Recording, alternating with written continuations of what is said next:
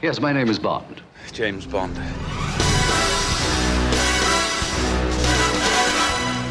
Welcome to Now Playing's James Bond retrospective series. I hope we're going to have some gratuitous sex and violence. I certainly hope so, too. Celebrating the 50th anniversary of Bond in films, Arnie, Stewart, and Brock will be watching and reviewing every James Bond film, ending with this year's newest Bond film, Skyfall. Do you expect me to talk? No, Mr. Bond, I expect you to die. Be warned, Now Playing has a license to spoil and use mild adult language. The Americans are going to be none too pleased about this. Listener discretion is advised. What, no small talk? No chit-chat?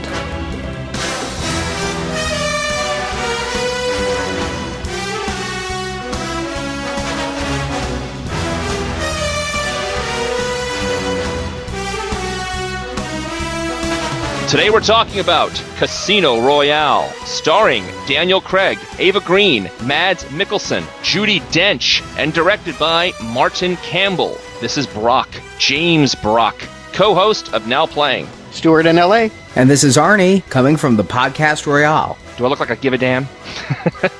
Well, we're back to Casino Royale. Let's cue the theme music. I think it's at the end credits of every podcast in this series, actually.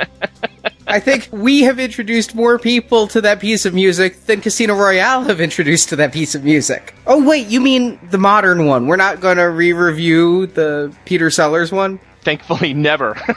Yeah, I'm never going to watch that one again. Yeah, never. Well, this is a long time coming for us. I know the three of us are looking forward to reviewing this movie, but a long time coming for the producers of James Bond. They've been wanting this like the holy grail for them of James Bond stories, and as luck would have it, they finally got the rights in the late 90s, and they put out this film, Casino Royale, in 2006 to finally be able to produce every James Bond Ian Fleming book that was published. Well, it wasn't necessarily luck. It was more they had to sell their soul as in exchange for the rights to Casino Royale and the rights to Thunderball to stop that parallel doppelganger James Bond series, they gave up Spider-Man, which Sony has turned into a very lucrative franchise, while MGM, the reason that it's taken us so long to get to James Bond is because they've had tons of money trouble. Spider-Man money might have helped that. Indeed. So that was exactly what happened. McClory reared his head again in the late 90s trying to get another version of Thunderball put out there with rumored Timothy Dalton was going to be the star of it, but they got Sony behind it this time. As much as I like Dalton, I would not want to see that movie.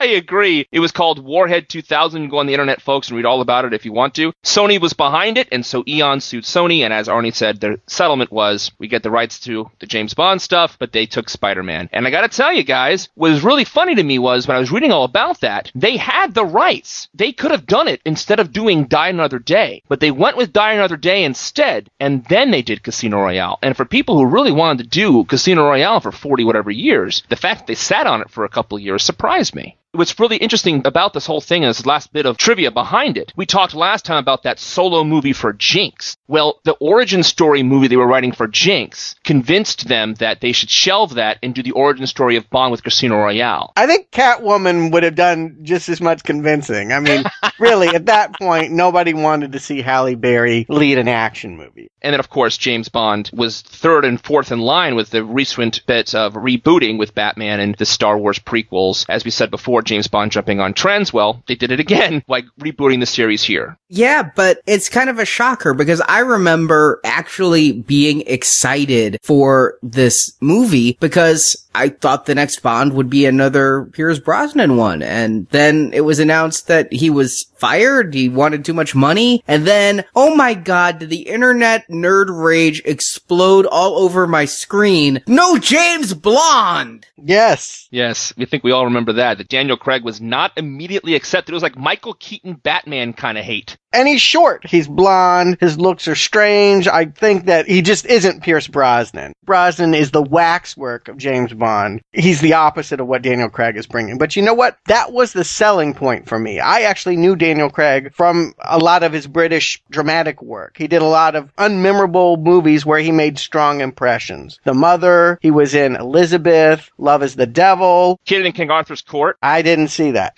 But I'm telling you, I saw the British ones. Whatever he did did in America with Tomb Raider or all that, I skipped. But he really, really struck me as an incredible actor in the stuff that I saw. He's got those intense blue eyes. I'm just like, yeah, this guy will be good. This guy will bring the heat. He will be a really tough Sean Connery-esque Bond again. And that was encouraging for me. It was the reason I wanted to see Bond again. And I'd seen a bunch of movies with him in it, and he made zero impression on me. I saw the ones that Stuart probably didn't, because they were American. Tomb Raider, Road to Perdition, you probably saw Munich. But I didn't have any clue who this guy was. I still could only remember him in one of those three movies when I strained my brain to think who did he play. I'd have to go back and see the movies again to go, that's Daniel Craig. What I do know is before this movie was even out, they were selling him as the star of the next great franchise, The Golden Compass, with Nicole Kidman. So they were setting him up for great things, and he's now James Bond. We've reviewed him before. We talked about Cowboys versus Aliens.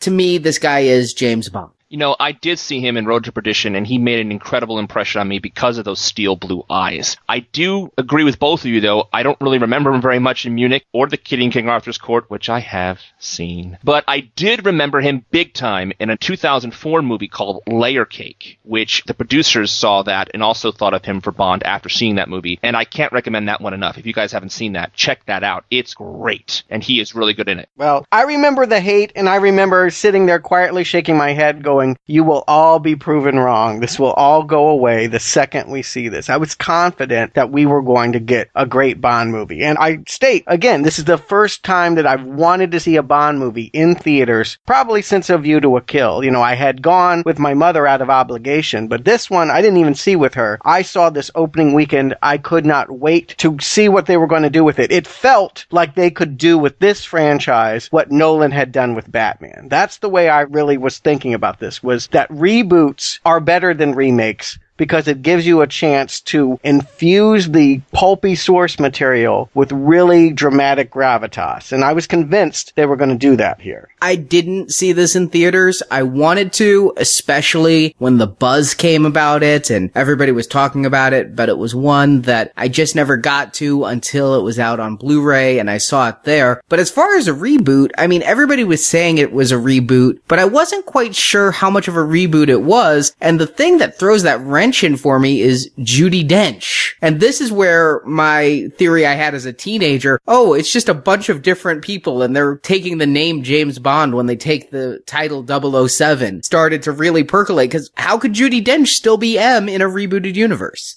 True, and I didn't really pay attention to the Brosnan ones. I'd forgotten she was involved in them.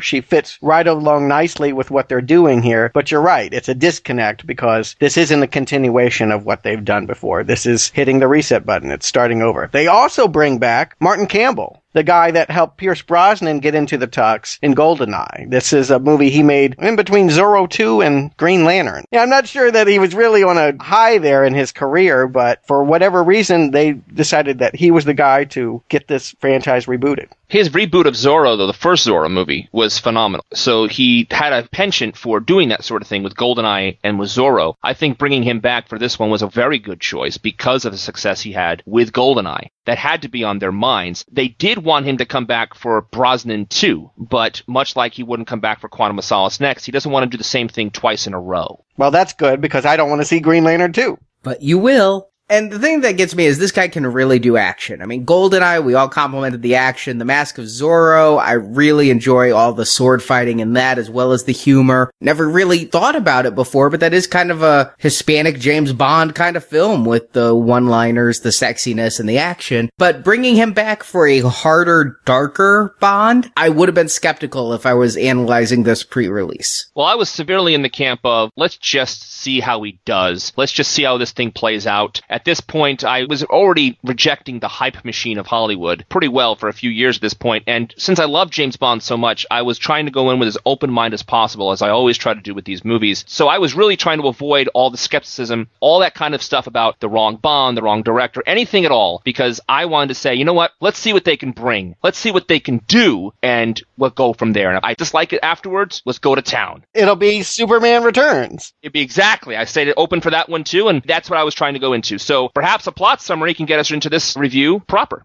James Bond was just granted his 00 status, which is assigned for completing 2 assassinations for Her Majesty, when he's assigned to capture a bomb maker in Madagascar. In the chase, Bond kills the bomb maker and is chastised by his boss M, who wanted the bomb maker captured, not killed. But through the man's mobile phone, Bond traces the maker to terrorist financier Le Chiffre. Le Chiffre has been short-selling stocks of successful companies that Le Chiffre himself has his bomb makers terrorized, guaranteeing their stocks will fall and Le Chiffre will make a fortune. But Bond interrupts one of Le Chiffre's plans to blow up a new aircraft, and when the stocks don't fall, Le Chiffre loses a fortune. But Le Chiffre needs to recoup the money to pay his terrorist employers. To get it, Le Chiffre enters a high-stakes poker game at Casino Royale. Emma assigns Bond, the best poker player on her force, to go and beat him. With Le Chiffre beaten, he will need asylum and give MI6 the information on his bosses. Bond is staked in the game by Vesper Lynd, a treasury agent. But when Bond loses his first 10 million, Vesper refuses to give him any more of Her Majesty's money to lose.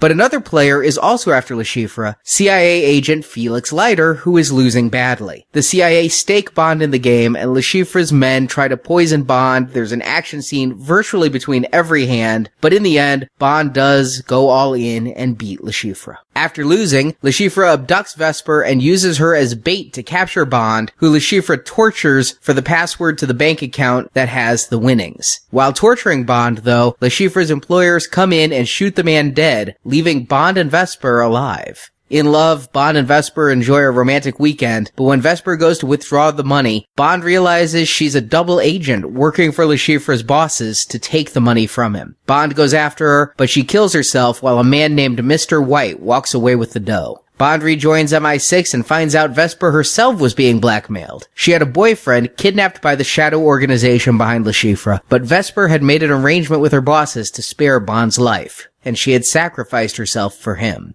Determined to find out who was behind her death, Bond tracks down and captures Mr. White, introducing himself for the first time as Bond James Bond as credits roll. Now that is, of course, a simplified plot summary. Hopefully you've watched the movie. I know most of our listeners do watch the movies before we spoil the hell out of them anyway. So you know there's a lot more details that I am positive we're going to get into eventually, because I almost didn't get a chance to watch this movie. Turn it on. I rented it on Apple TV. I'm not the fan. I don't own these discs. And I swore to God up and down my Apple TV was broken because the damn thing's playing in black and white. Why do I not have color? I'm not going to watch this whole thing in black and white. I'm calling Apple on the phone. I'm very upset. Daniel Craig is ready to sell you a Vio, but I had the same experience, Arnie. I had forgotten from my theatrical viewing that they'd made this creative little license with the cinematography here in the opening. I'm not sure why. James Bond has never been in black and white other than that TV movie, but yeah, it's a stylish way of getting us into a dark, gritty world. It's exactly what it was. They wanted to do an old noir feel to it because it was a flashback scene. It was the start. And they wanted to also, if you notice, the scene when he's in the office with the guy talking is very clean. When he's in the bathroom fighting intercut, it's very grainy and dirty. And that was also intentional. And I remember in the movie theater, after the lion roars and the Columbia Pictures logo comes on, I don't get my gun barrel sequence. I don't get the little dots running across the screen. All of a sudden, I see a black and white building. And I'm like, wait, this doesn't feel right. What's going on here? And then, of course, they start the scene, and I'm like, okay, I'll go along with it. What do you got? So you were okay with it because I knew that the Bond fans were upset enough over the hair color that I figured no gun barrel and people were just storming out. Well, let me tell you how it is, and I'm going to jump ahead a tiny bit. At the end of the scene, Bond shoots the screen, the blood comes down. And we were told ahead of time, the only thing I really knew was this is the beginning of Bond. This is the start of Bond. And when they did the little bit of a gun barrel at the end of the scene before the credits sequence began, I came to the epiphany of, okay, we're going to see how all the pieces come together. He's not James Bond yet. And that's me in the theater in 2006 telling myself that. And I was watching the movie, I kind of felt that's what the movie was about, and sure enough, I feel that's what the movie is about. They show us how Bond becomes James Bond. His name is James Bond, but here we're watching him become him. And so we don't get a traditional gun barrel sequence because of that reason. I had never known why he was called 007. I thought it was an arbitrary number. This scene actually tells you what the 00 signifies. It's a kill. You kill one person, it's an O. You kill another person, it's an O. You become a 00 agent. We see him kill two people and actually get his clout. before he pulls the trigger, he isn't our James Bond. So I think you're right. I think that this scene lets us know this is a voyage. This is a journey into becoming what we've already taken for granted as James Bond. Now, I was curious, was that something made up for this movie, or was that something from Fleming that 2 kills is a 00? Fleming. It's in Casino Royale, the book. And I assume since Fleming has a lot of knowledge about British intelligence, that's probably coming from real life. The scene in the bathroom when he kills that man brutally, and he had to really work for that first kill, they cut out some stuff of, they're at a cricket match. That's a bathroom at a cricket match. And I watched the deleted scenes on my 3-disc special edition here, the collector's edition of the movie. And I love the extra scene of the cricket stuff, but they were right to cut it out, because how jarring was it when you have this calm conversation with the guy pointing a gun at Bond, and all of a sudden intercut with this jarring, brutal fight in the bathroom, which I found that so effective. Well, the movie hops around a lot here. I think that this Bond might be one that utilizes more international locations than any other. I mean, we quickly shuttle around here. I think they need to be selective about what we show because it could be confusing. I mean, I don't really know who this agent is that he's killing in Prague. I don't know who his friend is in the bathroom or why. It's really not that important. The takeaway from this is by doing these kills, he's now James Bond. We can get on with the mission starting in Uganda. And before Uganda, though, we get something else a little different. Opening credits, and I was shocked. There were no writhing women in it. None.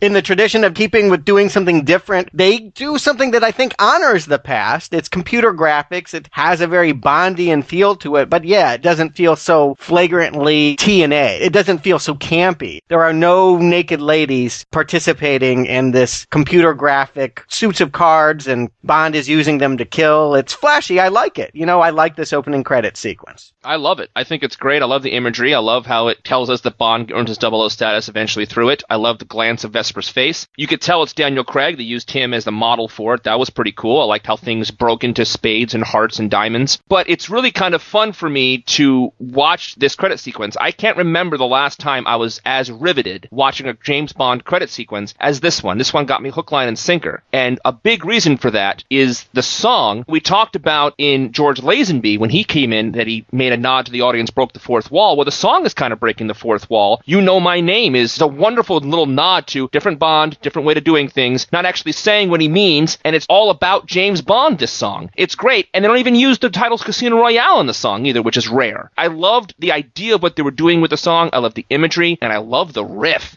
A big winner for me. I appreciate the fact that for a harder, grittier Bond, they're going with something really rockin'. And I flaunted the flannel back in the 90s. I've seen Soundgarden in concert. I liked Chris Cornell back in the day. I do think he's a bit over the hill here. I wish I could share your enthusiasm for this song. I think it's kind of a muddle. I'm kind of on this song. I don't think Chris sounds particularly in good a voice. I think he's a little raspy where he used to be able to hit those notes. I also think that the transitions here, it's not a great rock song to me. I wanted it to be a little bit more kick-ass than it was. But I do agree. The riff's fun. The dun-dun-dun in those little moments, I kind of go with it. I just, this one's kind of on the middle, heading towards the bottom of the list for me.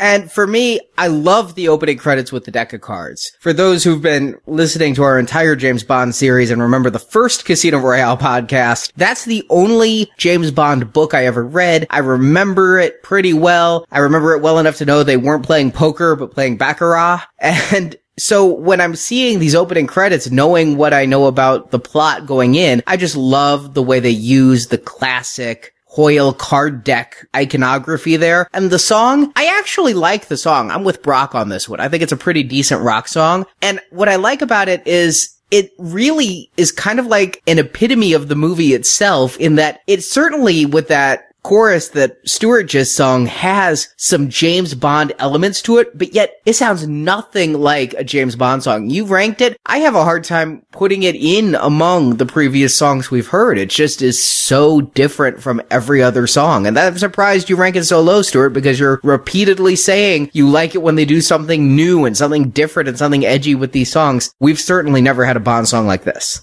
I agree, and I wish I could like it more. It sounds like it belongs on an Audioslave album. And P.S., I didn't like Audioslave, but that's just where I'm at with it. I just don't think it was as good a rock in time. We'll continue this conversation next Friday when we get to the next theme. But I want a little more rock with this opener than they're giving me. So after the credits, we see Bond chasing a bomb maker, and this is a completely separate mission, right? This has absolutely no relation to the double agent who was selling secrets, who he killed pre-credits to get his status. It does two things, I guess. It not only gives him his 00 status, but it shows that there are spies within MI6 that we shouldn't trust our friends, but it has nothing to do with where Bond goes next. Is that right? From my understanding, it's nothing to do with the opening. It's Bond is now a 00. Here he's on a 00 mission. Now, this is the one thing that I couldn't wait to relive from Casino Royale. I haven't seen it since theaters, November 2006, but from my recollection, this was one of the most impressive action scenes I have ever seen, and it did not disappoint on second viewing. This scene is gold! This is absolutely, bar none, top 5, if not top 3 James Bond action scenes for me. What a great way to open this movie. This free-running sequence with this little guy jumping like a frog all over the place and James Bond chasing him. This thing is incredibly fun to watch. I can't tell you how many times I've watched this thing, and I never get tired of watching it. And it's all real.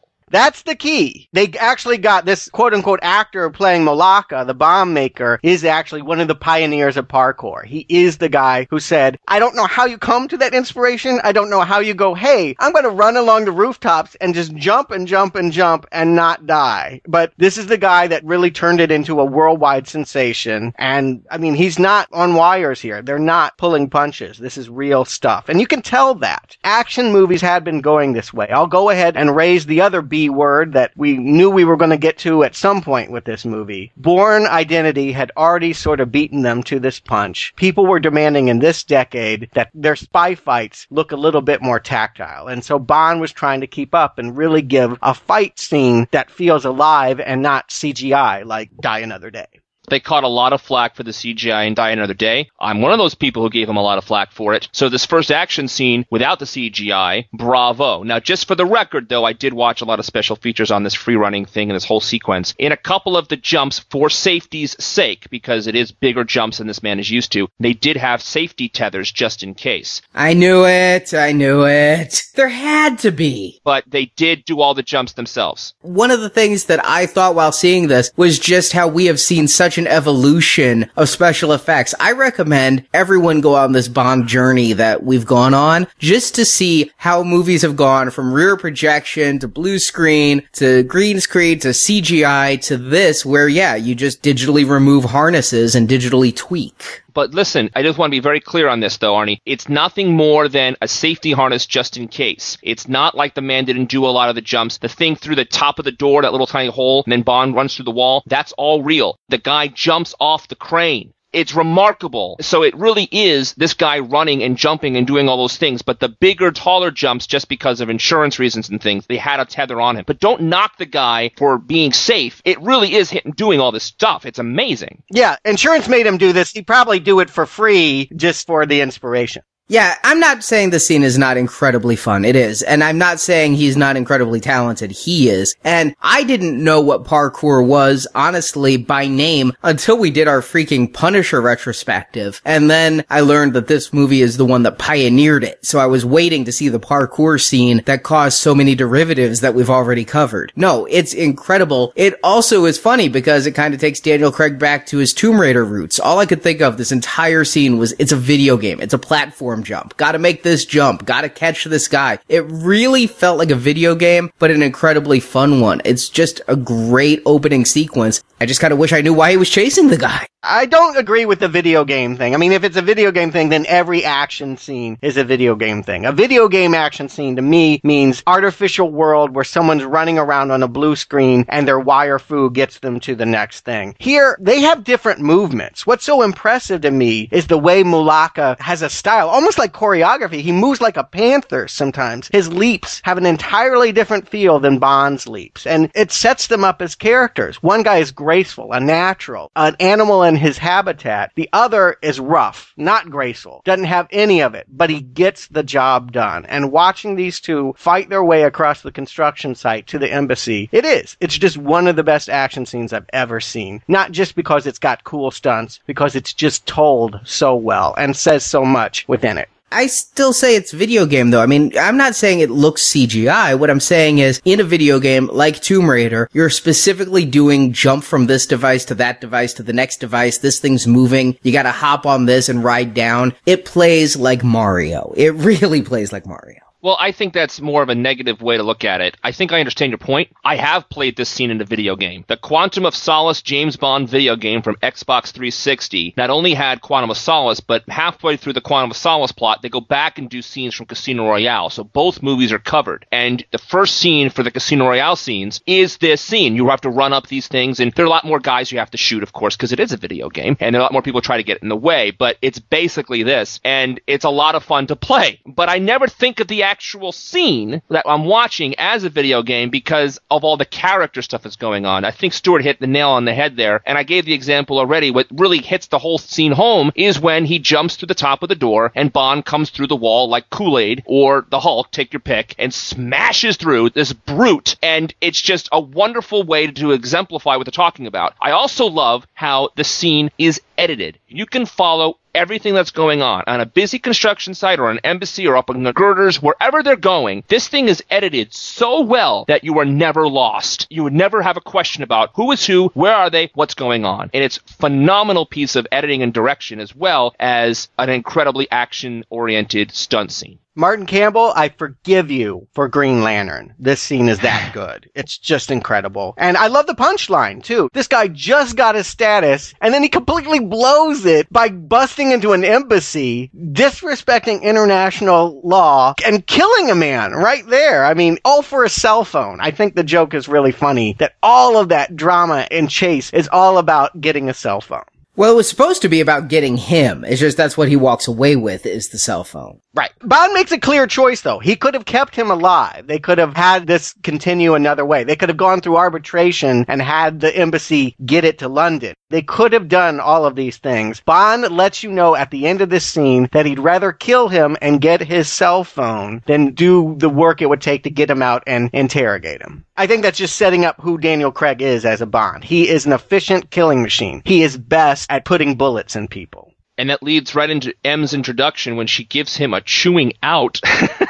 That is amazing. I just love her character and her frustration there. And we come across Bond again when he breaks into M's apartment, which is rare if ever happens in James Bond movies. And they have their first scene together, which I think is also a winner, reintroducing M. And I think it's a different kind of M, even though it's the same character and the same woman playing the character. I think it's a different M in the way it's written and portrayed. And especially the relationship between Bond and M is completely different. And you could see it in this first scene. It's the writing. The writing on this has just stepped 9 times. The dialogue is so beautiful in this movie. The exchanges are witty, they're smart, they're funny. You don't even catch jokes on the first time that you get the second time. You're right, this banter, this relationship M has had with Bond is long-standing. This is not a different relationship than what Pierce had with her. But it is so much more funny and alive because of the dialogue. And, of course, what Daniel Craig is bringing to the role. But really, it's that writing that I think really sings. And it helps, I think, that the screenwriting team that's been putting out a lot of the last couple of Brosnans got some assist from Oscar-winning writer Paul Haggis. He came in here and did some doctoring, I believe. He did some character polishing, yes, but his main contribution was the end of the film for him led to understand. But he did do a character polish on this scene in particular. You're dead on. This reeks of Paul Haggis to me. I thought we might actually get M's name. I also thought M was a title. I enjoyed that little tease. They have lots of fun playing with what we know before. I think that that's part of the fun of doing Casino Royale, the very first book, is that we've had all these other Bond adventures. We know all of the stuff that's coming in the future. By going back, they play with that. Yes, we've always wanted to know M's name, and they don't tell us. And we also know that Bond always drives a Aston Martin, so when he's off to the Bahamas driving a Ford, I'm slapping my forehead going, what? It ends up being a great joke, but I'll tell you, at first it feels like the worst kind of product placement at a time when Ford's whole brand was in the toilet, 2006. To see Bond driving around in a rental, I'm like, wow. But it really sets up the fact that he is not there yet. He is not the Bond with the cool car, with everything that he's going to be.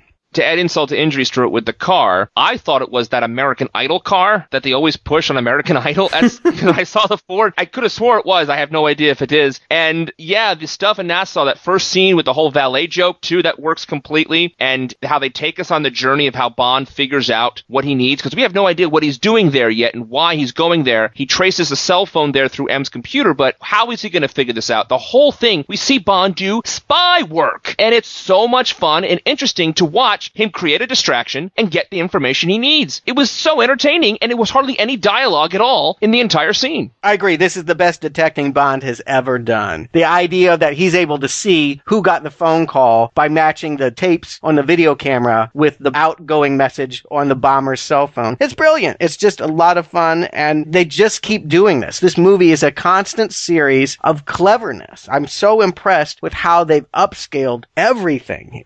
I agree completely as well. I was just so happy to see him actually investigate in a way that made logical sense. We've seen Bond go from place to place after lackey, finding dropped line here, dropped line there. But this time, it's actually a bit more clever because nobody's dropping a line. We see Bond using M's computer to trace this to the Bahamas, and then we see him slipping in here. The valet thing struck me a little bit Axel Foley, but the rest of it I was completely going with. I also love the payoff later in the movie with that guy at the bar. They didn't even have to do that, but the fact that they did is just a wonderful button on this joke for me of this valet. Another illusion they make. Now Daniel Craig is Ursula Andress. When we see someone coming out of the water, it's not a Bond babe, it's him. He's coming up to find out who Ellipsis is. It ends up being this Greek guy that lives up the hill that has this hot wife, and so he's swimming out of the water, catching her eye as she's riding by on horseback, and they have this great chemistry here. I feel bad for her because I think with her being the first Bond girl, she's probably going to follow tradition here. I don't think they're going to break that rule. I'm surprised at how I'm enjoying everything they're giving me at every given moment. I've never had that in a Bond movie. Bond movies are usually much more fitful of things that work and then don't, but here, everything works so organically. Wouldn't it have been great, Stuart, if he had a knife on his side of his suit? Just because it definitely is an Ursula Andress moment.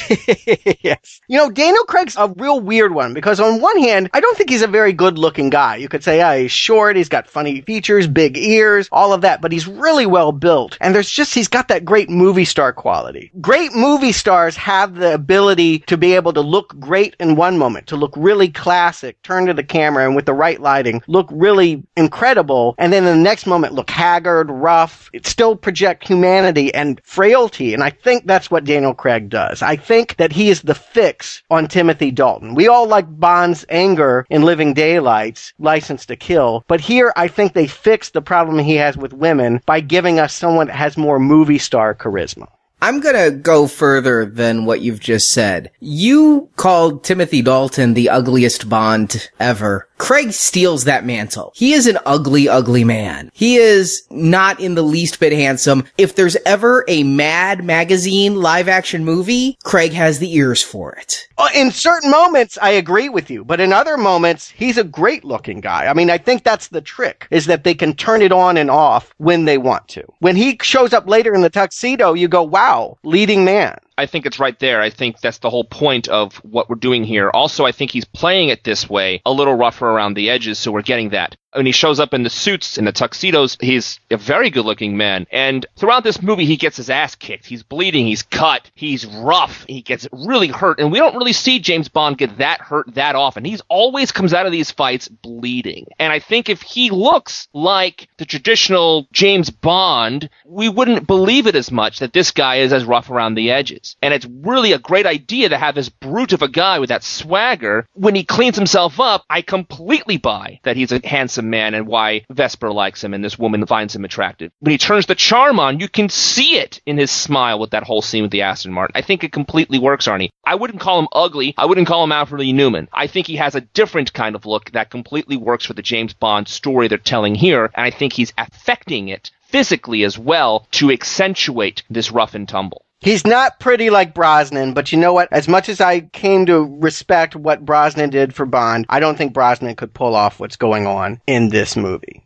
Well, I do like what you said, Brock, about him getting beat up. That's the one thing that really impressed me is Sean Connery could be at dinner with a woman, walk into the next room, have a huge fight, go back, sit down, and finish his bisque. Here, Craig walks out of every single one, bloodied, bruised, he has to go wash up. I wonder how he's hiding all the tears on his knuckles from punching, but it really did add a grim and gritty reality. And I say grim and gritty intentionally because to me, when you try to take something and make it grim and gritty, that seems to be a fashionable thing. It's kind of a holdover from the 90s when they started, everything was grim and gritty, but it's actually working here. A lot of the 70s cinema did a lot of grim and gritty too, Arnie. No, I'm specifically saying taking something that wasn't and giving it the grit wash was something I equate with the 90s, whereas the 70s just had gritty film. But not Bond. Not Bond, right. And these fights, they're not matching what they did in the opening. How could they? But these fights are cool. When we go to Body World, oh man, how do I love that. I've been to that exhibit and man, it'll just blow your mind. So what better place to plant a corpse than in the middle of all of these plasticized human bodies? I think all of this stuff is great. How about a public murder, Stuart? A public murder. All those people are around and they're doing it quietly and he kills them right there in plain sight. Unbelievable. I've been to Body World. I think I went with you, Stuart. I just kind of hoped that the murder would leave the corpses among the Body World corpses, but... Well, he'd have to skin them and then put a funny hat on him and do a pose or something. I don't know if he's that talented. Bond knows how to kill, but I don't think he's got that gift of an Undertaker. And just because we skipped over it really quickly, I love the seduction scene as well and how he gets out of it to follow their husband to Miami. The whole thing about the caviar and champagne for one. I think they spent the right amount of time in that seduction scene. And I love how Bond really wasn't into it at all. It was just part of the job. I don't think we've ever seen Bond seduce a woman and so blatantly be it part of the job, except for A View to the Kill, I guess, with the hot tub scene. I think this one is amazingly efficient in what he's doing. I'm so glad they didn't spend longer on that scene than they had to. That's exactly it, is that I think of this guy as first and foremost about the kill. Nothing as important as the kill, and that includes women. Everything else he does, he enjoys. He likes his martini. He likes his sex. He likes earthly pleasures, but what he lives for is killing. He's characterized as this brutal instrument, and that's what I'm getting. And that's why these action moments really do come alive, because I do believe that they'll end with a corpse on the ground. I mean, this movie's PG-13, right? But it plays R to me. Well, we don't actually see a lot of the kills. We see the result of the kills. In my mind, the effect of it, you know what I'm saying? Even though it's PG-13 violence, to me, this feels like a very brutal film. It feels like an R-rated film to me.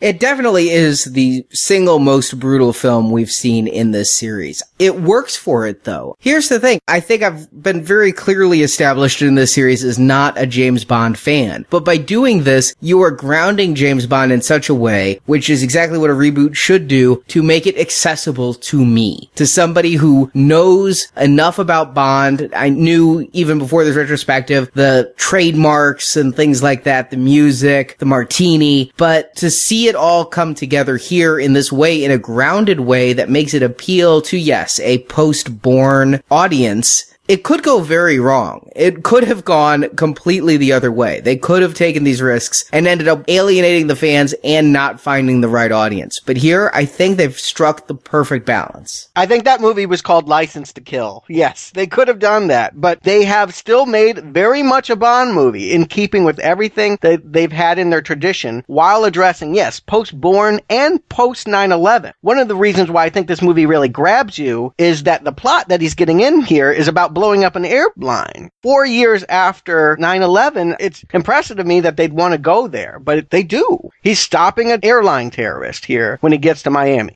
It's a good point, Stuart. And what I like about what they do here with this is that Bond does stop the terrorist, and he does it not just with the violence. And I like the terrorist being smart as Bond is. Bond figures out the code. Bond figures out who it is. He figures out what they're doing. I like that it's a big action scene, but it's also smart. And it's violent and gritty, but there's intelligence here. And so I'm not sure if you guys noticed also that this is the last big action scene for a long time in this movie. And so what I think they do with this one is they really give us a pulse-pounding action scene to set us up for the plot that's coming, which is exciting in a different way. But this one is like the big set piece kind of thing for a long time before the rest of the movie starts. That's true, because they haven't gotten to the story that's in the novel. Right now, they're just doing things that will feel Bond-like and feel contemporary. This 9/11 hijacker cabal plot here. But yeah, they're actually going to do the novel. I already covered that over at Books and Nachos. I'm shocked that they're able to incorporate so much of that book that is 50 years old and really bring it into this contemporary setting. It's really impressive, the transition they have. I don't know how they're going to go from trying to blow up the Skyline airline into playing cards, but it becomes an entirely different throwback after this point.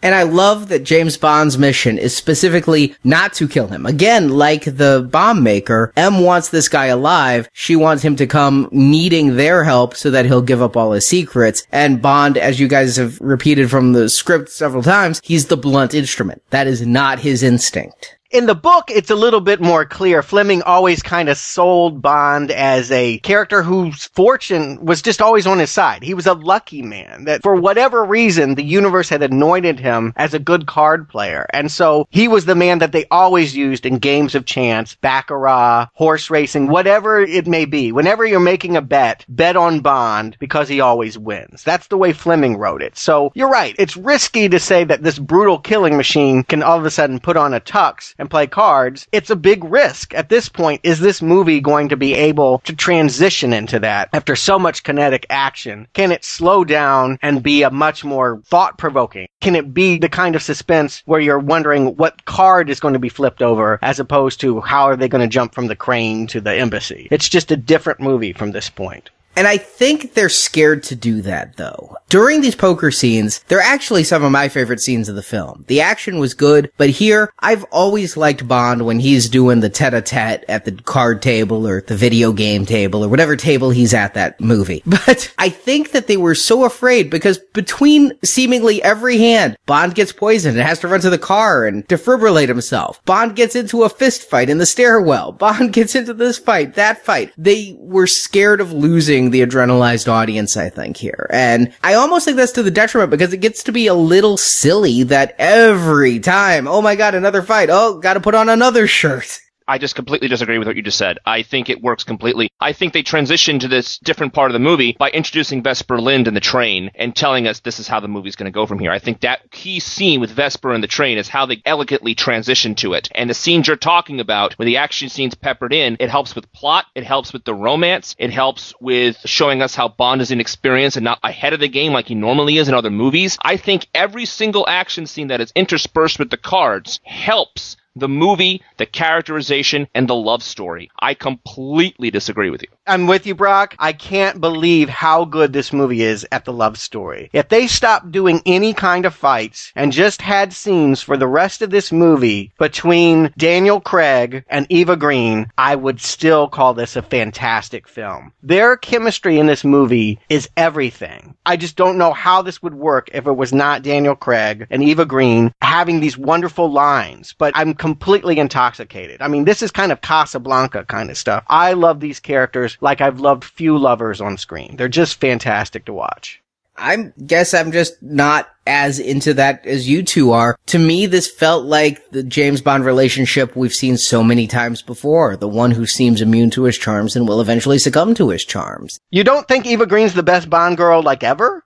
She's the best actress and she's the best written, but this relationship, maybe it's because we're on Bond movie number 22, but the whole thing had kind of a played out feel to it to me. I disagree completely. I think what happens here is Bond sizes her up, she sizes him up, and Bond meets a woman that he's not used to. This woman is stepping toe-to-toe to him. He has a lot of damaged goods along with her, and Bond is damaged goods. And I see these two falling in love because they're coming from two different places, but they find themselves at the same place. I love the chemistry between these two actors, too. It's remarkable. They hired her after production began. I don't know what took them so long to find this actress. The chemistry between these two actors is amazing, and what kills me about the relationship is after the big fight in the stairwell is that shower scene. And apparently Daniel Craig had something to do with them still wearing their clothes in the shower. He walks right in there, doesn't he take his own shirt off, walks in next to her. They don't say a word. They just hug each other. She's physically shaking after watching this man brutally kill this guy in the stairwell. She has to witness it firsthand right there. That speaks volumes about both characters and their relationship and how they feel about each other without saying a word. And I think that kind of stuff is what this core of this movie, if you watch the first half of this movie, you're not expecting that. And the fact that they can have these two movies meld together and work completely is a marvel. I think these two anchor this movie in a way that we haven't seen any James Bond movie before, including the love story we watched on Her Majesty's Secret Service. It's just remarkable how well this plays for me.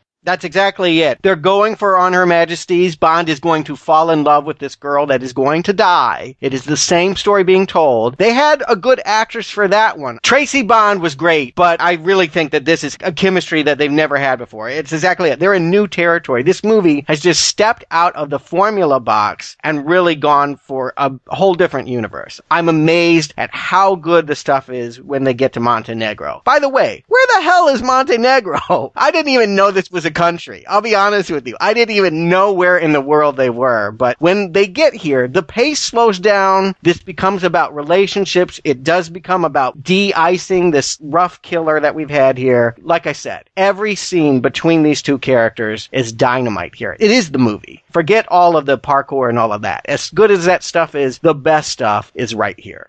It's funny because I am far more into the relationship between Bond and the people at the poker table than I am between Bond and Vesper. I don't see what you guys saw with that. It didn't engross me in that way. I'm all about Le Chiffre and his plot and his plans and his wonderful plan. I love how he short sells the stocks and then forces the companies to lose money. I think that's a wonderful 21st century evil villain kind of thing, especially again, as you mentioned, Stuart, post 9/11, where an airline caused the stock market to plummet drastically. A few years before our financial collapse, they didn't even know how prescient this kind of villain would be. But yes, someone that manipulates the stock market to actually make terrorists rich is a great concept. And I don't really know this guy. I know Max Mikkelsen had done a lot of foreign films, Scandinavian films, but he's really great here too. I love the little crying blood conceit. I love his look. I think Le Chiffre here is tremendous. I like that he's a Bond villain with a little bit of a physical thing, but it's not his whole character. Apparently, he doesn't blink. I didn't know that. I didn't realize that. I've seen this movie a few times. I've never seen him not blink, so at this time I was watching it, and I didn't catch him blinking. Apparently, the character can't,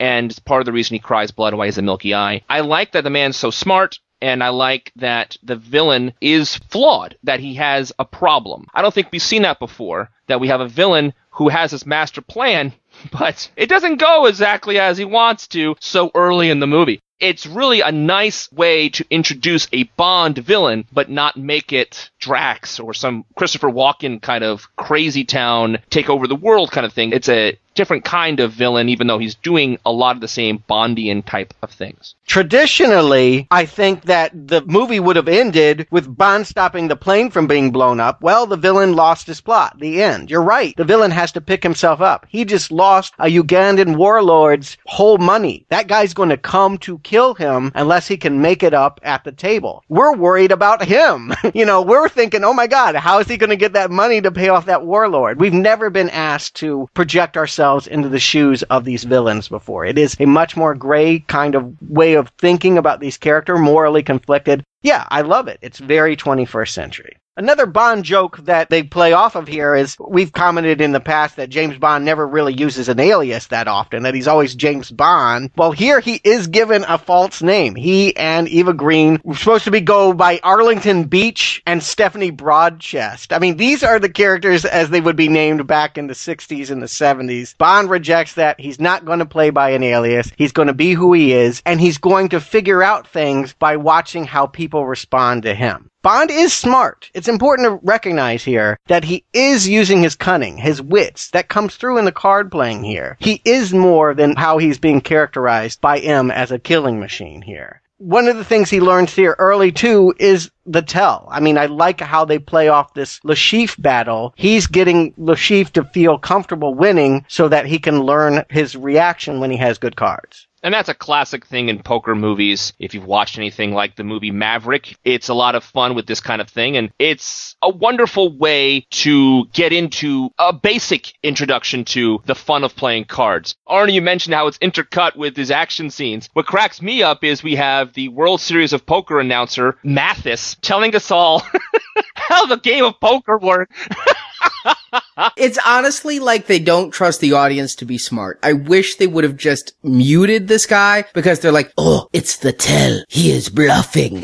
It's terrible. It's not terrible, and I guess I'm not smart. I don't play cards, so I needed this stuff. I would have been lost without this stuff. I understand that you guys probably play a lot more cards or have poker nights. I needed it. I appreciated it. It was good to have a sense of where we were in the game. I'm not sure I would have gotten it without it. But it's not like Vesper says, I don't understand what's going on here, Mathis. He just shares the information with her. As if, psst, everybody watching, he needs a better hand than a full house or whatever. It's really funny if you realize that he's not talking to anybody. He's literally talking to the audience. I know for a fact I have seen better movies that do not need to handhold, and if you don't understand everything that's going on, they can convey through actors' faces and through dialogue that makes sense what's going on, even if you don't understand that a straight flush beats a full house. It's a matter of how they do it. Here, it felt like somebody left the subtitles on. To further that point, we've seen Baccarat I don't know how many times in the series, and they never explained to us once how it's played. Read the book. It's all there. God knows. You can learn how to play every game of cards if you read Fleming. You know what, though? We talked about Le Chiffre, but honestly, I liked everybody at that table. That table just seemed like a fun place to play poker. And I think they cast this so well because I didn't know any of these actors, but they were all very convincing. They were all very fun. And so when one of them turned out to be Felix Leiter, I was genuinely shocked. I just would never have been able to pick out, oh, there's the one actor I know, or there's the one actor who's getting all the lines. He should be important. He blended very well with a great group of colorful characters. What I love about it is that they always surprise us because a different actor plays Felix Leiter every single time. This is the first time I never figured it out. This is like, oh, Felix Leiter, how cool! As opposed to, oh, it's Felix Leiter. It was a really nice moment, and I think Jeffrey Wright was a really nice choice for the character. I know Jeffrey Wright from a lot of different character bits. He was in Manchurian Candidates remake, Syriana. I recognized him as a star that was going to play a role. I don't think when I saw this movie that I remembered that Felix Leiter was anybody. I didn't remember that Bond did have a friend in the CIA, so it didn't mean anything to know that he was going to play Felix Leiter. Now, of course, having gone through the retrospective, I'm like, well, it's on you now. Let's see if you can do something more from this role than the dozens of other people that have tried and failed to be a credible Felix Leiter. Can we finally say that Jeffrey Wright is the best Felix? I agree with you, Stuart. He's by far the guy who's doing the most with the little bit of character he's given in the script. He is taking it and running with it, and he's shoving a lot of presence. I also like the fact that he befriends Bond here, and he is the reason that Bond can continue. Felix has a reason to be there, which he doesn't always have in these James Bond movies. I'm not going to say he's the best Felix Leiter because, I don't know, I have a thing for Jack Lord in that role. But I do really like this guy in this position, and yes, that they give him something important to do, that he's looking for his own career, and he's not just there to help MI6 out. It's the best portrayal of Leiter, but Jack Lord just really owned that part to me. That was 50 years ago, Arnie. Yeah, I don't think he owned the part. You're still comparing Craig to Connery, so I think I can compare this guy to Jack Lord. Yeah, it's completely the same thing. Yeah. Completely.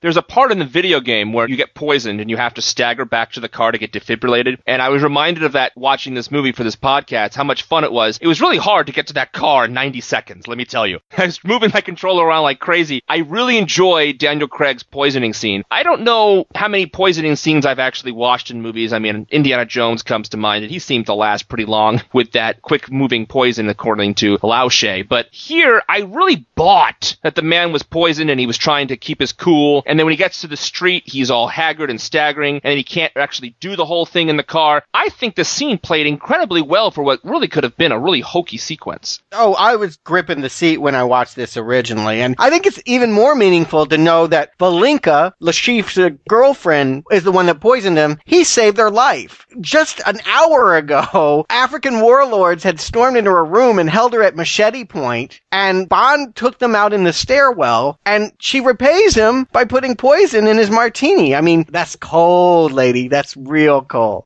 It's a great scene, and it brings Vesper and Bond together. I mean, I really like how it softens that relationship, too. This whole thing happening in Montenegro is really about watching Bond's cold heart thaw and learning to trust this woman. And this is another scene where he would have died had she not come out there and pushed the button for him. It is a great scene. I just want to compliment this movie on the use of Bond gadgets, because that's one of the trademark things with Bond is Bond gadgets. And when trying to reboot and ground this thing, that's something they could have jettisoned altogether. But by just making him high tech and having this little medical device and the car itself, it is a great, again, splitting of the difference. And to use it in such a way, it's not what gets him out of his final trouble, but it saves his life when he's poisoned. And it makes sense that a spy would have this. I really like this scene. To go further with that point, Arnie, you're absolutely right. He uses a cell phone in a way that a lot of us don't. He's able to break into a computer with M, so he's technologically savvy, and the gadgets he uses aren't things we haven't heard of before, but he uses them in ways or has them available to him in places where normal people wouldn't. But the further that point that you're making about how they could have jettisoned it completely, but they found a way to use it cleverly, at the end of this scene, as a button, when he goes back to the table, Bond says one of the only true one-liners of the movie, that last hand, it nearly killed me. And the way that Craig puts it across isn't Brosnan, isn't Moore, isn't even Connery. It fits it perfectly. It tells Le Chiffre,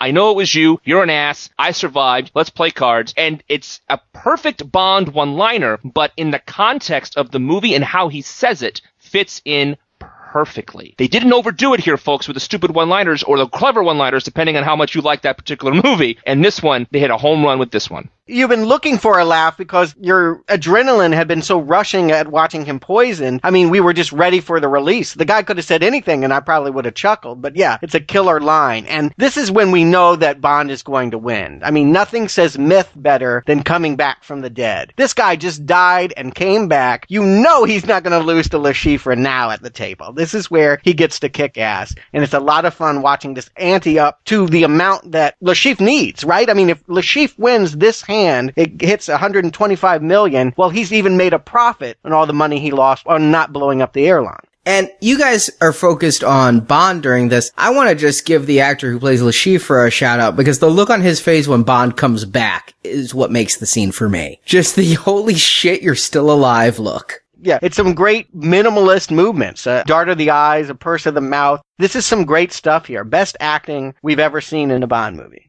So, of course, Bond wins. He goes and celebrates. They have another nice romantic moment with Vesper. They've opened up a dining room. It's actually closed, but they're feeding them fine dining, and he notices her Algerian love knot that she's wearing. I mean, these kinds of things, I feel like they're always in Bond, and they stand out better. It's so nuanced. I don't see what's coming when they set this up. I don't see that Vesper is really going to betray him. And this scene, the way that it plays, I believe that she's fallen in love with him and would do anything for him. I'm not prepared for the fact that she gets quote-unquote kidnapped and allows Bond to fall into the clutches of Le Chiffre.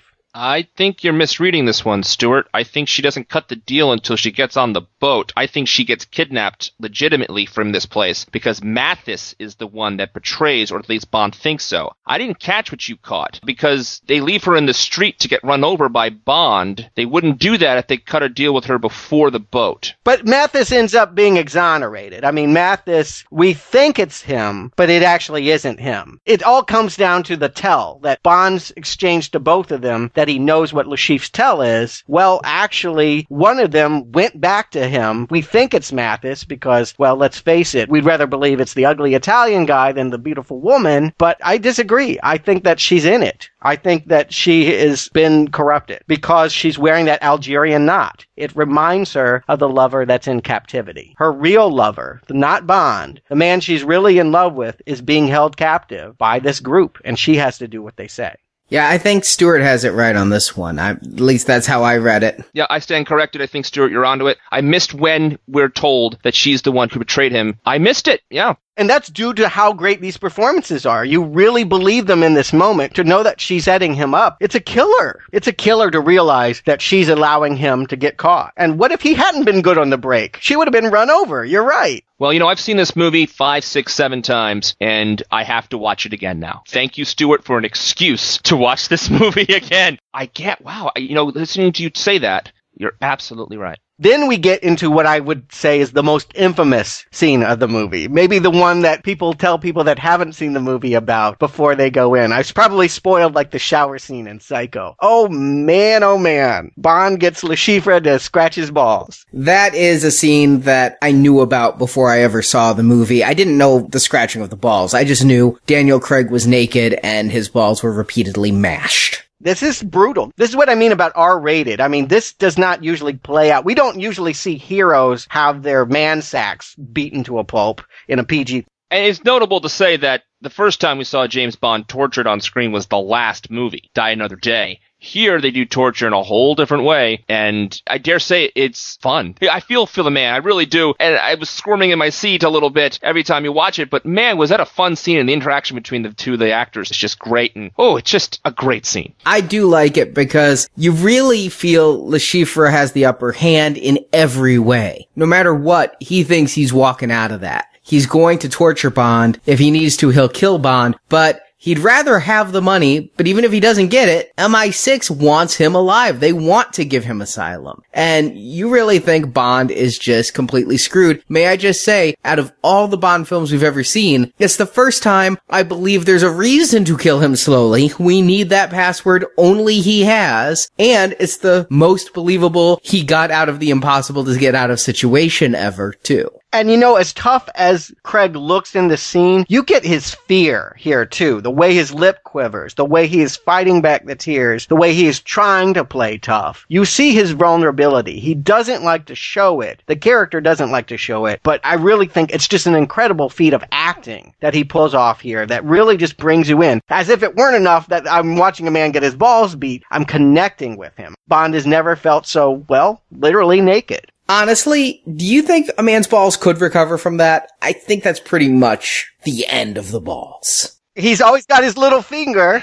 I love this scene. This exchange is so moving. I teared up when I saw this. When she's saying, I love you, she means it. Even though she screwed him over. Even though she's the reason why he's in this condition. I think it's guilt as much as her respect for him. But the walls really come crashing down here. And that scene where we find out the password was her name and unveiling the money is also unveiling their hearts. I just think that this is maybe the most extraordinary scene in the movie. It's certainly dramatically an incredible moment. I don't know if Bond's balls are going to recover, but my heart is permanently broken by this scene. Well, Stuart, based on what you said a second ago about Vesper and when we actually get a clue that she betrayed him earlier in the movie as opposed to later, her reaction here after she finds out the password has new meaning for me. And it's wonderful because really you can see now, if you caught it, which apparently I didn't, that she realized she had it the whole time. And she didn't have to put this man through that because she knew the password the whole time. She could have figured it out. But I think then after she figures that part out, Stuart, then she has sex with him after that because her heart does pour out for this man. And actually, Arnie, they had a longer recovery scene for him. You actually get the idea that it's like weeks and weeks that he's been sitting in this chair. This was the scene that when I was in the theater, I turned to the people I was with. I was just looking at them incredulously like, I can't believe Bond is going here. He's quitting. This is his maiden voyage to become an agent, and he's decided to quit it all and go sailing away to Venice with a woman he loves. I can suspect that it's not going to end well, or knowing what I know about On Her Majesty's Secret Service, that maybe she's going to get taken from him. But I can't believe that this Bond movie is brave enough to have this romantic interlude. I mean, this is really risky stuff. They did it in montage in On Her Majesty's, but here it lingers. I feel like this movie, its pace has really slowed, and rather than feel boring, it just feels remarkable.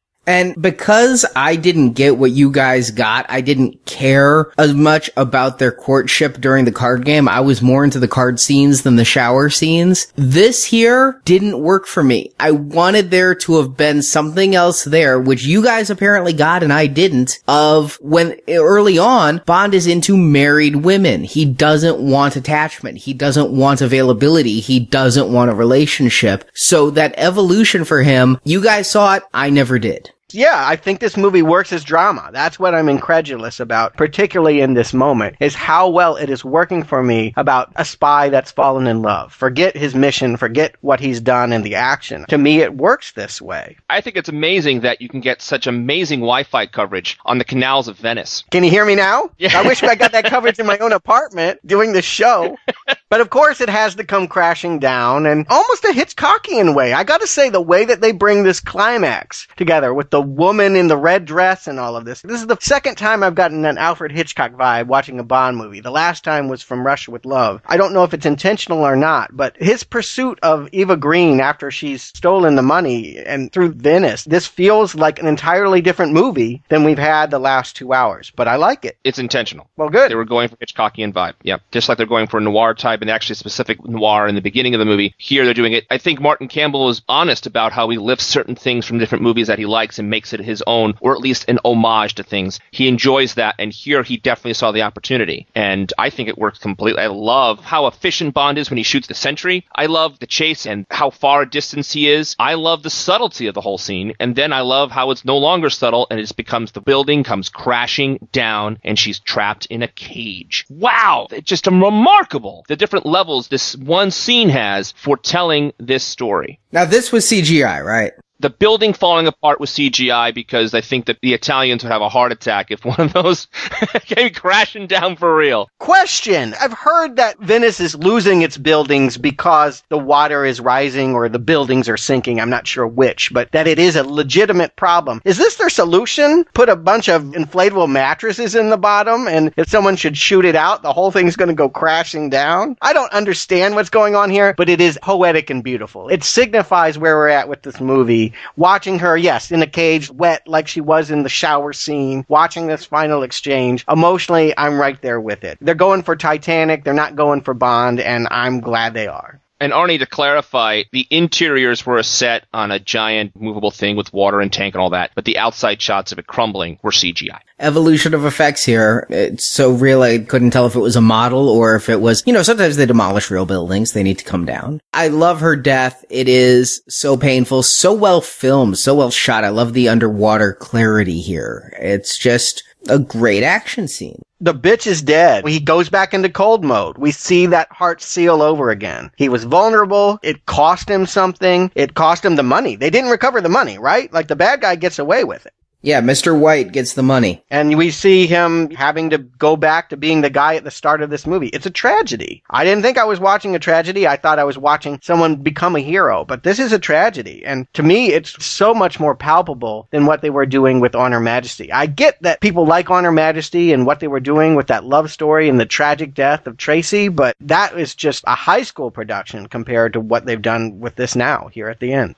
Now, I've been with you guys pretty much praising this film, but guys, you gotta give me something here. I'm gonna try to see if I can get you guys to admit this film has a flaw. Aren't you frustrated here at the end when Bond goes after Mr. White? And Stuart, I'm gonna single you out. In previous movie reviews this year, Amazing Spider-Man and Prometheus, you got on the soapbox and said you're tired of movies that don't answer the question and just wait for the next movie. That's what this is. I am left unsatisfied because this whole shadow organization and everything is left completely unanswered. It's not even hinted at, just that there is a shadow organization. I'm thinking Spectre. But did you guys feel a little bit of Bondus Interruptus when the credits roll? In 2006, watching this movie, I didn't understand that it wasn't over. I mean, I don't think I was asking those questions. Like I said, I was experiencing this much more like a drama. I felt devastated. I felt exhilarated. I felt like I had gotten everything I wanted out of the movie. So the fact that there was going to be some carryover with Mr. White, I didn't even anticipate this. I get a surprise when we talk about Quantum of Solace. I did not know we would start right back up at this moment at the start of that movie. I thought this was just a way way of ending it. I thought he had caught the bad guy, and I thought the next movie would be entirely different characters doing something entirely different. I didn't understand how tightly woven this was until I saw Quantum of Solace. And for me, Arnie, I think that it was completely satisfying. The guy shoots the guy in the leg, and he says the line, Bond, James Bond. It's a perfect way to end the movie. I have a grin on my face from ear to ear every time I watch this scene. The music comes up, Bond's in the three-piece suit. He is getting the upper hand instead of falling behind and having to react. He's causing it. But to answer your question about the Shadow Organization, this movie isn't about the Shadow Organization. This movie is about Bond coming to become Bond. And what they're doing throughout this entire movie is they're peppering in parts of James Bond that we all know, whether it be a different way to tell a gadget, whether it is a subtler way to have a one-liner, whether it is a relationship with M, or how he becomes the cold spy, how he becomes a 00. Well, the Shadow Organization they hint at, clearly to me, I'm thinking it's Spectre. That's them peppering it in a little bit for futures, just like they peppered in Felix Leiter. The whole thing, it works completely for me, Arnie. I don't need that resolution because this movie is the beginning of James Bond, and what they're doing is telling us there's a Shadow Organization that James Bond's going to have to go up against in the future, because that's what James Bond has done in the past movies, I should say. And a lot of the story strands have been closed. Their banker was iced. I mean, Bond has done some victories. Sometimes when it's really made me mad is when I felt like nothing has been resolved. They've introduced a lot of questions without answering any of them. If they picked up and did something entirely different, I wouldn't feel cheated. For me, I'm leaving this, even the first time I watched it, before I knew anything about Quantum of Solace, I'm sitting here going, what was the point? What was Le Chiffre that made him such a big bad that vanquishing him is the point? I mean, the fact that we capture White at the end almost feels like an afterthought. I'd forgotten about White till he shows up at the very climax. So Le Chiffre is my villain here, and he tried to blow up an airplane. It's a little lackluster for a Bond villain to vanquish in a film. And Brock, I know you have a grin from ear to ear because you finally got the Bond James Bond. You're the Bond fan. This is what you want. This is your money shot or your money audio. For me, I just wanted a villain that was worthy, and I love Le Chiffre as a character. I love the actor who plays him and the way he plays him here. But when credits roll, I felt unfulfilled the first time in that they didn't answer any questions. They built this mythology. I figured they had to go back there in a sequel. How could they not? I didn't expect it to pick up where it will, which is the exact frame it ends here. But I just felt the same kind of frustration that Stewart expressed during Prometheus and Amazing Spider-Man, which are both movies I recommended, but was equally frustrated on that regard. And both movies I didn't, so go figure. I don't think they set up the exact frame, Arnie, but they pick up right where this one leaves off. No, he drove down the road. So, Stuart, Arnie, do you recommend Casino Royale? Stuart. It's as good as I remembered. I had not seen this movie in 6 years. I was a little afraid, honestly, when we started this retrospective. I'm like, I think this one is the megaton bomb that's going to blow everything else out of water. So even when I'm watching some of these good ones in the past, like From Russia with Love, Goldfinger, You Only Live Twice, I'm thinking, I think Casino has this one trumped big time. And I'm not wrong. This, to me, is not only the best James Bond movie, it's one of the top 5 best movies I've ever reviewed for Now Playing. I put it in the category with Silence of the Lambs, Alien. I mean, really one of the great, great movies. I think this is the best spy movie I have ever seen. It is a tremendous work of art. If you only see one James Bond movie, make it Casino Royale 2006. Highest of recommends. Arnie.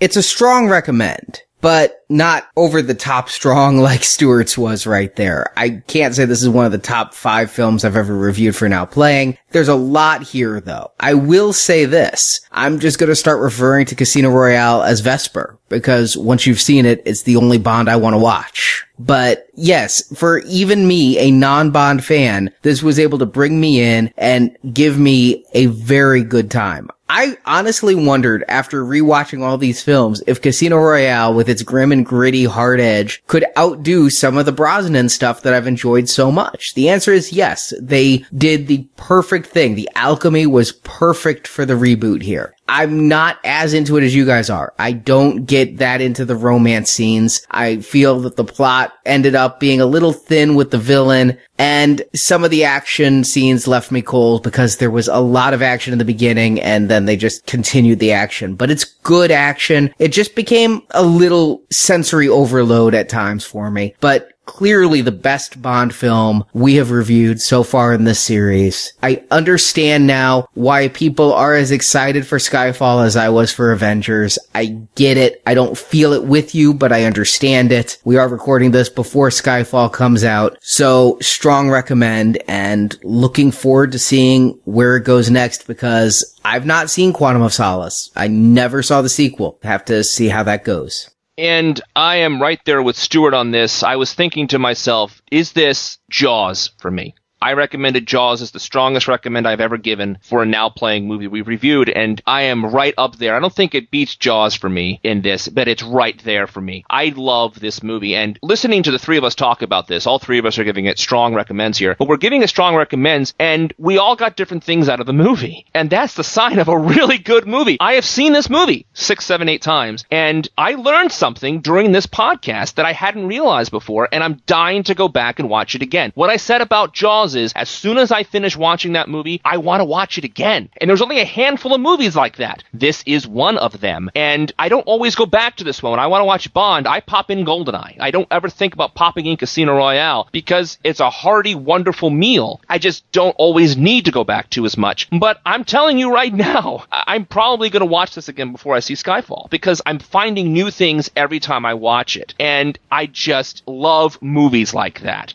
The editing, the directing, the acting, the staging, just so much here to take in. Going in, after the first time I watched this, I thought this movie was what they do on Top Chef. They call like deconstructing a hamburger, say. Instead of giving you a hamburger on a plate, they give you a piece of bread that's different than a hamburger bun, and they give you, like, instead of ground beef, they give you ground veal and brie and fancy cheese, and you're supposed to put a little bit of it on your fork and put it in your mouth, and it all comes together. And after the first time I saw this movie, that's what I thought they were doing. But after watching all these James Bond movies in succession for this podcast, during this viewing for this podcast of this movie, I realized that it adheres to the James Bond formula closer than I thought the first time I'd seen it. And it's wonderful how they go away from it, but they still adhere to it very loyally. They said A Die Another Day was a love letter to fans with its 20th anniversary. This is a love letter to James Bond fans as well, because they could have gone off the deep end with the prequel thing and the reboot thing, but what they did was they gave us James Bond without giving us typical James Bond. And it's wonderful. Do I miss the gun barrel sequence? Do I miss the James Bond theme throughout the movie? Of course I do. I'm a James Bond fan, but how they use those aspects in this movie, brilliant. I can't recommend this highly enough. You should see this movie. It is a Bond film for the ages, and I am so glad they did it, and I'm so glad they did it this way. Strongest of recommends. Love this movie. Check it out again. And this is the last movie I believe I saw in the theater a second time. I don't go to the movies twice in the theater, folks. I actually went back to see this multiple times because I loved it so much back then as well. You can't get a higher endorsement than that. Go check this movie out. It's fantastic. I just can't believe these things I'm hearing about Skyfall. It's killing me. They're saying it's even better. It's hard for me to imagine. I feel like I'm getting baited into another Dark Knight situation where they're going to tell me Dark Knight Rises is even better than Dark Knight, and I'm going to be disappointed. But the word on Skyfall is they top this. It's hard to imagine. But we'll figure that out next Friday. We're still on our 2-a-week schedule. We're going to do Quantum this coming Tuesday.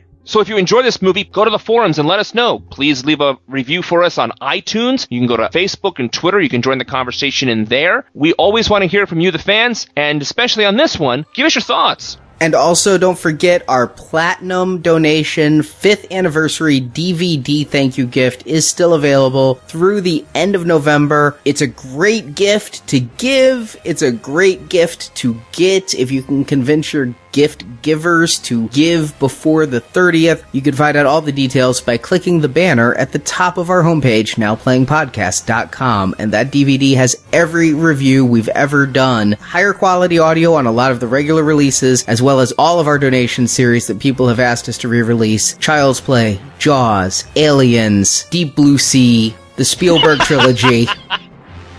People are clamoring for that Deep Blue Sea. Yeah, dangling that one. They want to know how to make an omelet. They're going to have to break some eggs and get our 5th anniversary DVD. Now Playing will return with Quantum of Solace.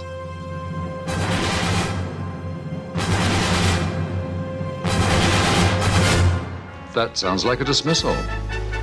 I was rather looking forward to breakfast. Thank you for listening to this episode of the Now Playing James Bond retrospective series. Job's done. The bitch is dead. At our website, nowplayingpodcast.com, you can find the other episodes in the James Bond series, as well as other series such as The Avengers, Batman, Spider-Man, Predator, Rocky, Rambo, and many more. I thought Christmas only comes once a year. You will also find individual movie reviews such as Green Lantern, Cowboys and Aliens, Avatar, and Scott Pilgrim vs. the World. Talk here, listen here. So that's what I've been doing wrong all these years. While at NowPlayingPodcast.com, be sure to join our forums where you can discuss this show with other listeners. Shame. We barely got to know each other.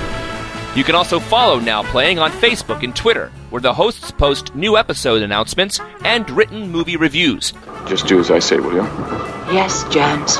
The links to our social media pages can be found at NowPlayingPodcast.com. I take it that this is not a social call, 007. Correct. You should have brought lilies. Support from listeners like you help keep Now Playing operating. Em really doesn't mind you earning a little money on the side. She'd just prefer it if it wasn't selling secrets. You can find a link to donate using PayPal at the bottom of our website, NowPlayingPodcast.com. So you put your money where your mouth is. You can also show your love of Now Playing Podcast by shopping in our store, where you can buy t-shirts, totes, boxers, coffee mugs, teddy bears, and much more. Well, that's quite a nice little nothing you're almost wearing. I approve. Now Playing's James Bond Retrospective Series is edited by Alex, Ray, Phil, Dylan, Jason, Jeff, Brock, and Arnie. One rises to meet a challenge.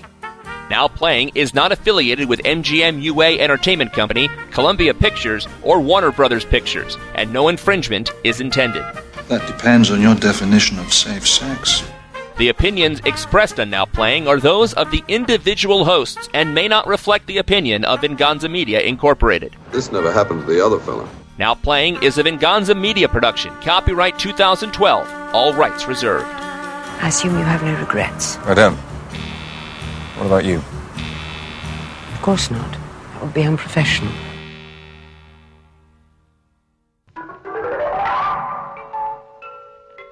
And I think that this guy can do Zorro. I really liked the Anthony Banderas Zorro. This guy can do Zorro. And I really think this guy can do action. My computer's giving... Here it is. James Bond... Hey, it's my turn, okay? I finally get to have the computer problems. That's what I was laughing about. I tried not to laugh out loud, and I failed. It was funny. And what's funny is it's not the computer I record on, it's the computer I have all my notes on. It is just being sluggish. It will not let me scroll this goddamn window to see my notes. That's why I keep pausing. I have all this shit written down. Apologies to the editor for all my flubs tonight, as my page still... I can't get to my... Give it a second. It's just slow, because it's an apple! I gotta tell you something. I have a confession to make, guys. I'm wearing that blue Speedo right now as I record this with you. Are you rocking it as well as Daniel Craig is? I don't know. Admittedly, no, of course. How can I not? How can I? But it doesn't count till you go to see Skyfall in that Speedo like I did with the Freddy suit. And if you donate $1,500 or more to Now Playing, I'll do just that, folks. I will write that check. But you have to get into the theater. Now, Arnie, we've talked before about gambling scenes in movies, and you said you like these card scenes. I like them very much, too. I always enjoy a good gambling scene. But I remember you saying something about the magic card hands of movies. I don't remember exactly how you said it, but something about how you get tired of how everyone at the table seems to have a good hand all the time. Did you get annoyed with that in this movie? I think you might be thinking of somebody else. No, I remember having this conversation with you. Like, you talk about Maverick, for example, and how the ending of that movie pissed you off because everyone had this amazing hand. I have never seen Maverick. You are thinking of somebody else. Wow, I am thinking of somebody else. All right, let's bridge a different way into this conversation then. Okay. I thought it was a wonderful transition. It was! Just not for this conversation. Play out. We don't usually see heroes have their man sacks beaten to a pulp in a PG movie. Man sack. Nice. Yeah, Mr. White gets the money to take to Mr. Pink and Mr. Blonde. Arnie, your joke was not lost on me. I laughed. Oh, I missed it. What was the joke? he said Mr. White brought the money back to Mr. Pink and Mr. Brown, Oh, whatever. okay. Reservoir I'm sorry. Dogs. Yes. Yes. Anyway,